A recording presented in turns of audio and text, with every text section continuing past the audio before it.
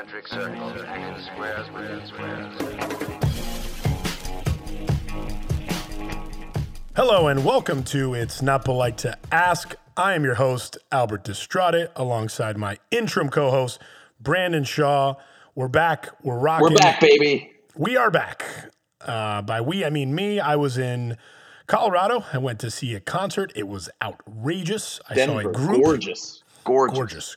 Unbelievable, Brandon. Brandon, I saw a group that I introduced you to, and I expect a thank you card for these guys because I know you've done some real wild stuff with their music.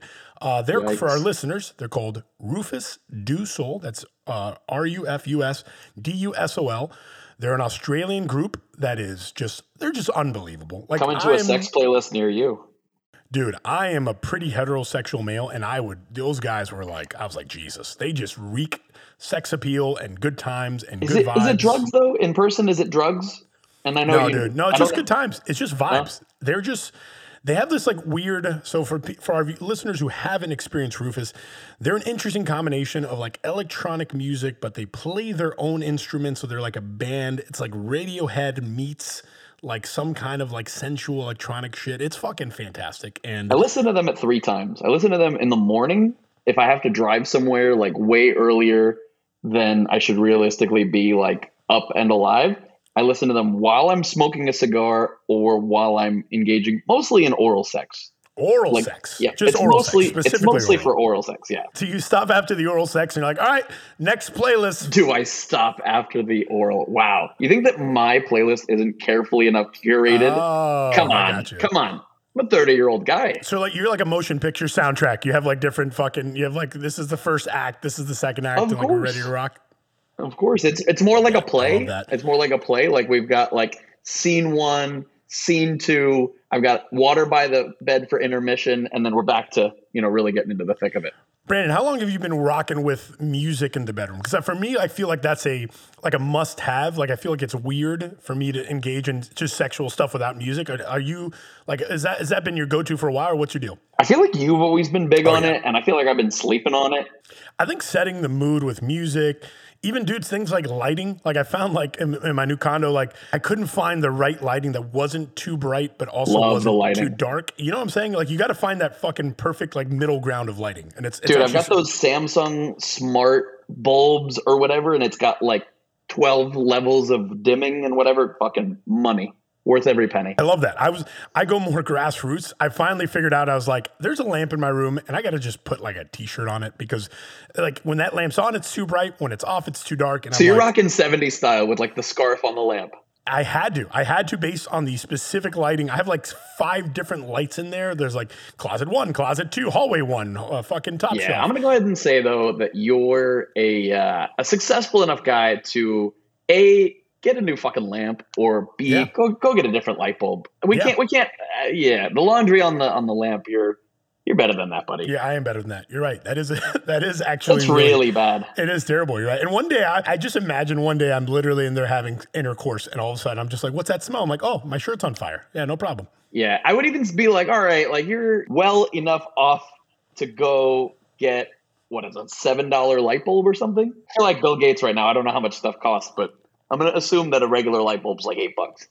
It's worth it, man. Like, Brandon, I think like once you start getting into that consistency of a relationship or getting into more of a long-term thing, you have to keep it exciting. You got to keep it adventurous. You got to keep setting that mood. You realize that we're like one step away from like the Austin Powers clap on disco ball spinning bed. Basically what we're talking about.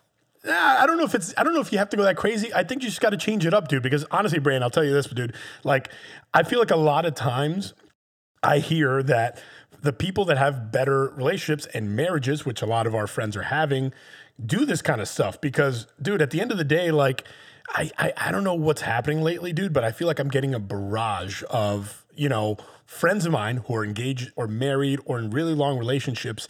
And I'm just starting to get all that venting, dude. I'm getting the venting, Brandon. Like, basically, think about this. Like, and for our listeners, growing up, when we watch TV shows and movies and all this stuff, what was the end goal of most of the plots? It was love and marriage. It was the guy chasing the girl, and they end happily ever after he gets her and proposes. They end up like culminating with this like glorious moment of romance and everyone's happy ever after. But I think glorious moment of romance. That's nice.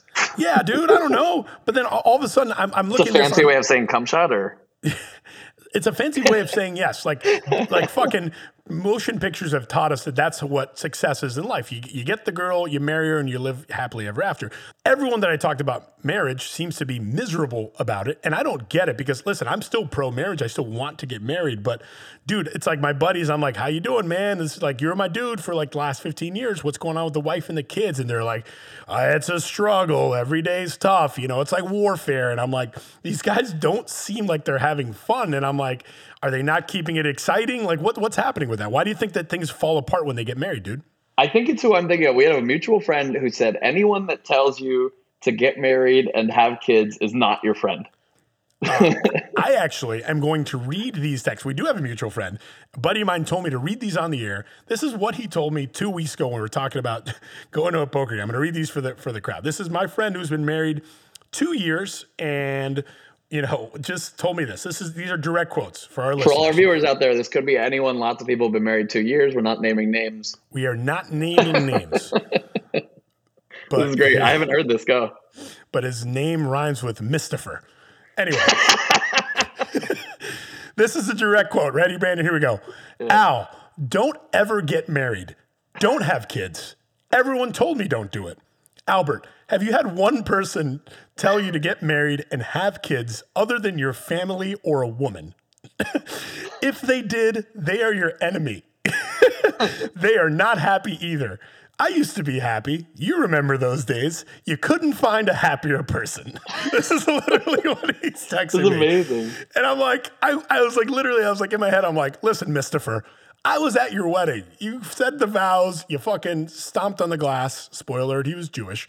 And everyone seemed to be having the time of their lives. And now, 2 years later, he's basically telling me like, oh, I signed up to be part of this club. And it turns out it was a cult that kills my family. Like, I don't even understand how you go from like, this is like such a loving, a special moment to this is pure misery. Like, my favorite thing is to watch couples that have been together like 5+ years, listen to couples that have been married for like 6 months to 2 years.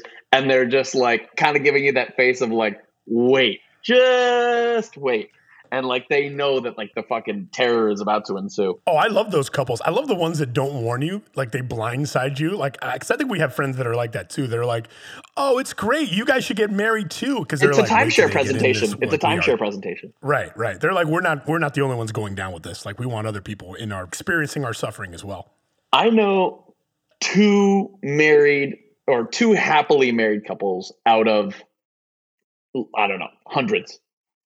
2 happily married people, or maybe 2 people that are happy and haven't like completely eaten themselves into happiness. Have you seen the people lately and they're just getting married, and then it's like when you get married, there's some secret buffet that you have access to that I'm not aware of. Like people are. Everyone gets fat, Brandon. Everyone who gets married gets fat. But this is like unbelievable. Like skinny people turning just like obese.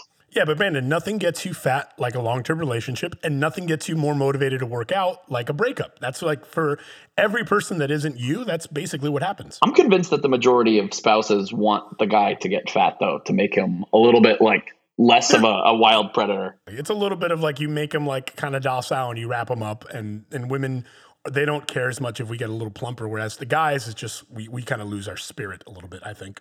I think the guys don't know how to tell girls when they've gained weight, though. I think the girls have no problem telling guys, and guys don't know how to be like, hey, we should probably like not have that whole box of donuts. People just don't understand. Like when you get married, you should take even better care of yourself, because it's like, all right, you're going to get this cup, and it's a glass cup, and you can't just be like chucking it around willy-nilly, and you can't just like leave it in the sink to get disgusting. Like that's your only cup now, and you need to like wash it and keep it safe and like protect it. And I couldn't think of anything better than a cup, but you get it. Like when you're single, I get it. It's fragile. It's fragile. It's important. It's the only thing you got. It's the opposite. It's not, to me, it's the total opposite. It's not like we're married, I can let myself go. It's like we're married. If I'm only having sex with you and you're only having sex with me, we got to keep this shit tight.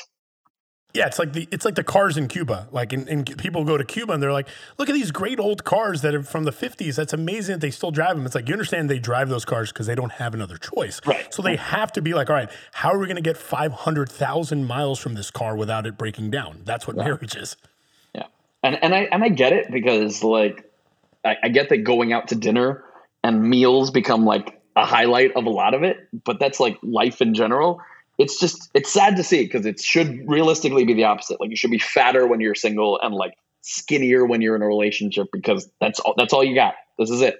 Brandon, do you think that the reason why people end up unhappy in these marriages after they're like pursuing that for so long, do you think one of the reasons that happens is they didn't listen to our episode earlier where we discussed the scale, right? And they're basically what they're using to evaluate their relationships is a poor system where they're not really thinking about, hey, how does this person line up with my life? What are the values they have beyond, physical looks? Like, how do we really work as a couple? Like, you think that basically we're really bad as a society at evaluating what relationships work best? Do you think that's why so many people end up unhappy and they marry for superficial reasons or timing reasons or the wrong reasons?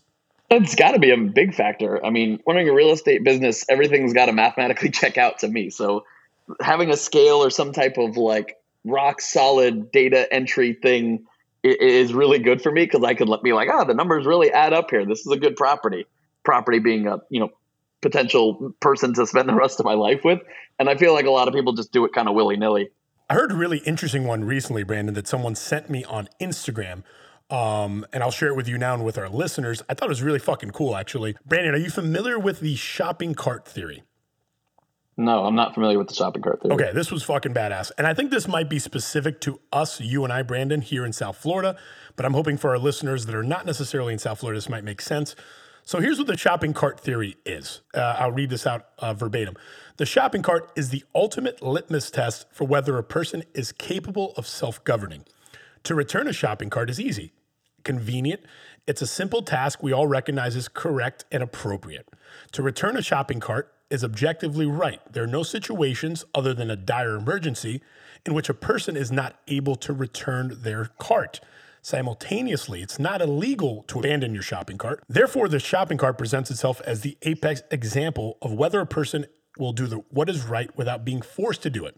No one will punish you for not returning a shopping cart. No one will fine you or kill you for not returning the cart.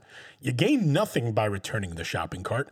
You must return the shopping cart out of the goodness of your own heart. You must return the shopping cart because it is the right thing to do, because it is correct. A person who is unable to do this is no better than an animal, an absolute savage who can only be made to do what is right by threatening them with law and force that stands behind it.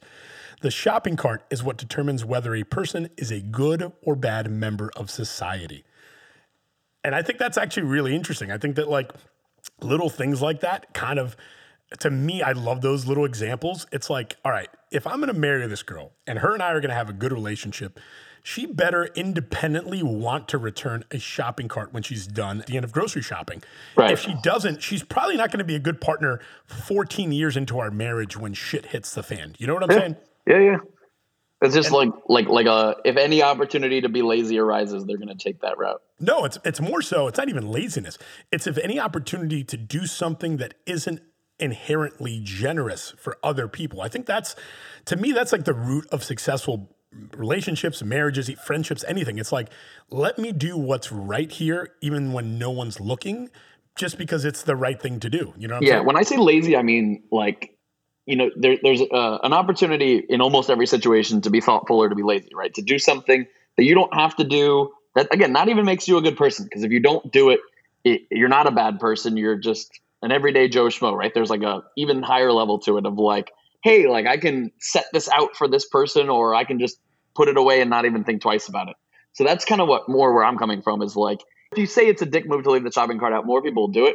But if you keep it neutral, is somebody going to choose laziness or choose to be, the thoughtful person? Speaking of laziness or thoughtful, I'm about to give a pretty embarrassing confession here to our listeners and to my friend Brandon. Brandon, I think I texted you after this, but now I'm going to let you know what really happened. Guys, you know what? It's 2021. I am comfortable sharing this on air. I'm 36 years old. I never in a million years thought I would even consider this. But you know what? I thought it was the considerate thing to do for myself and for any future relationship partners I have. Brandon, are you ready? I did a little procedure recently, Brandon. I'm going to share it with you. Are you ready? Okay, talk to me.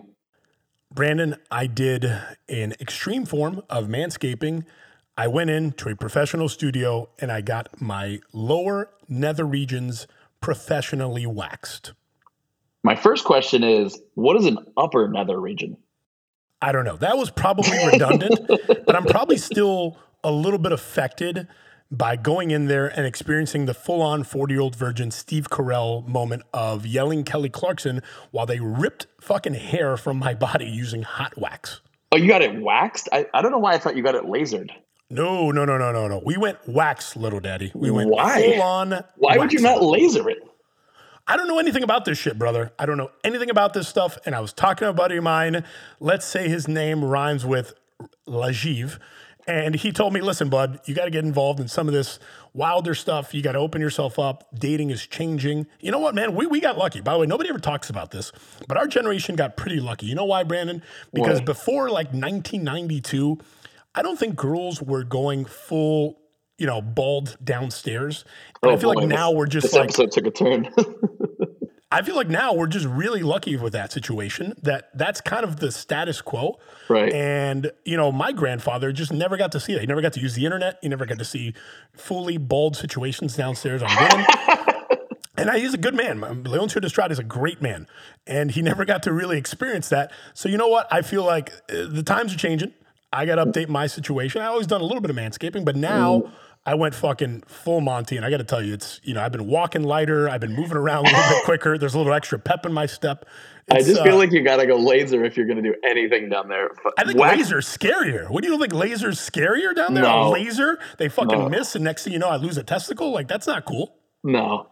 I don't want any ripping of anything going on. Oh, I didn't want any ripping at all. It was strange. Brandon, I got to tell you, it was really strange. I walk in there, this lady's looking at me like, are you ready for this? What do you want to do? She's asking me questions. She's like, can you spread the wickets? I'm like, oh boy, here we go. At one point, she's like, I need you to lay on your back and put your knees to your chest. And I'm like, oh yeah. That's amazing. And I'm like, I'm going to warn you, I'm going to try not to kick you, but I can't make any promises. I'm a wild horse. I literally, was this a request? So this wasn't a request of any young lady? It's not polite to ask. We keep this program pretty gentlemanly. We don't kiss and tell. We don't wax and speak. All that stuff. But that's.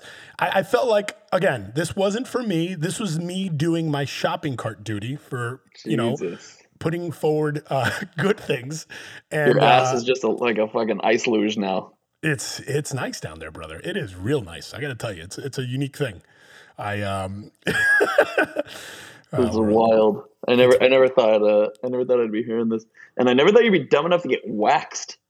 I know some dudes recently that got lasered, and that sounds like the play. On the way out, the people at the front desk were like, "Hey, how did everything go? Was it okay?" And I'm like, I literally was just like, it was fine. I was like, it was fine. Do I get like a t-shirt? I felt like I was leaving one of the rides at like Universal Studios where like I survived like King Kong or whatever, like the ride. Like I felt like they owed me like a souvenir cup or something. I got to ask. It was a fucking crazy experience. Was it a selective process or was it a full service? Yeah, you get to pick like a bunch of different options, and I didn't know what any of them meant because I'd never been in one of these places before. Also, when I walked in, it was strange. There was a slightly older lady looking at me, and I had to pretend like I was a courier who was lost. I'm like, oh, I'm here for like the protein shop, and they're like, yeah, we get it, buddy. Like, was there like an anatomical drawing, and it was like point to where you'd like to be waxed? No, they didn't hand me a teddy bear and say where should we remove, brother. It's not like that. I'd chosen a procedure on the internet like an adult. And that's amazing. And I let the lady remove my, situation. So, again, it's just the lesson to be learned for our listeners is it's not about you. It's about trying to do what's best for your partners, making sure that they're happy and making sure that, you're thinking of other people other than yourselves. For our listeners, I think we covered some good stuff today. The moral of the story is try to keep the mood nice and sexy with your partner. So what you're saying is you're trying to slide out of here now? Yikes. Yeesh. Listen, what I'm trying to say is be a good person and return your shopping cart. Otherwise, you're going to get your asshole waxed. That's kind of what that's what I was trying to say. And on that note, I'm your host, Albert Destrade. That was my interim co-host, Brandon Shaw. And until the next time, don't forget, it's not polite to ask.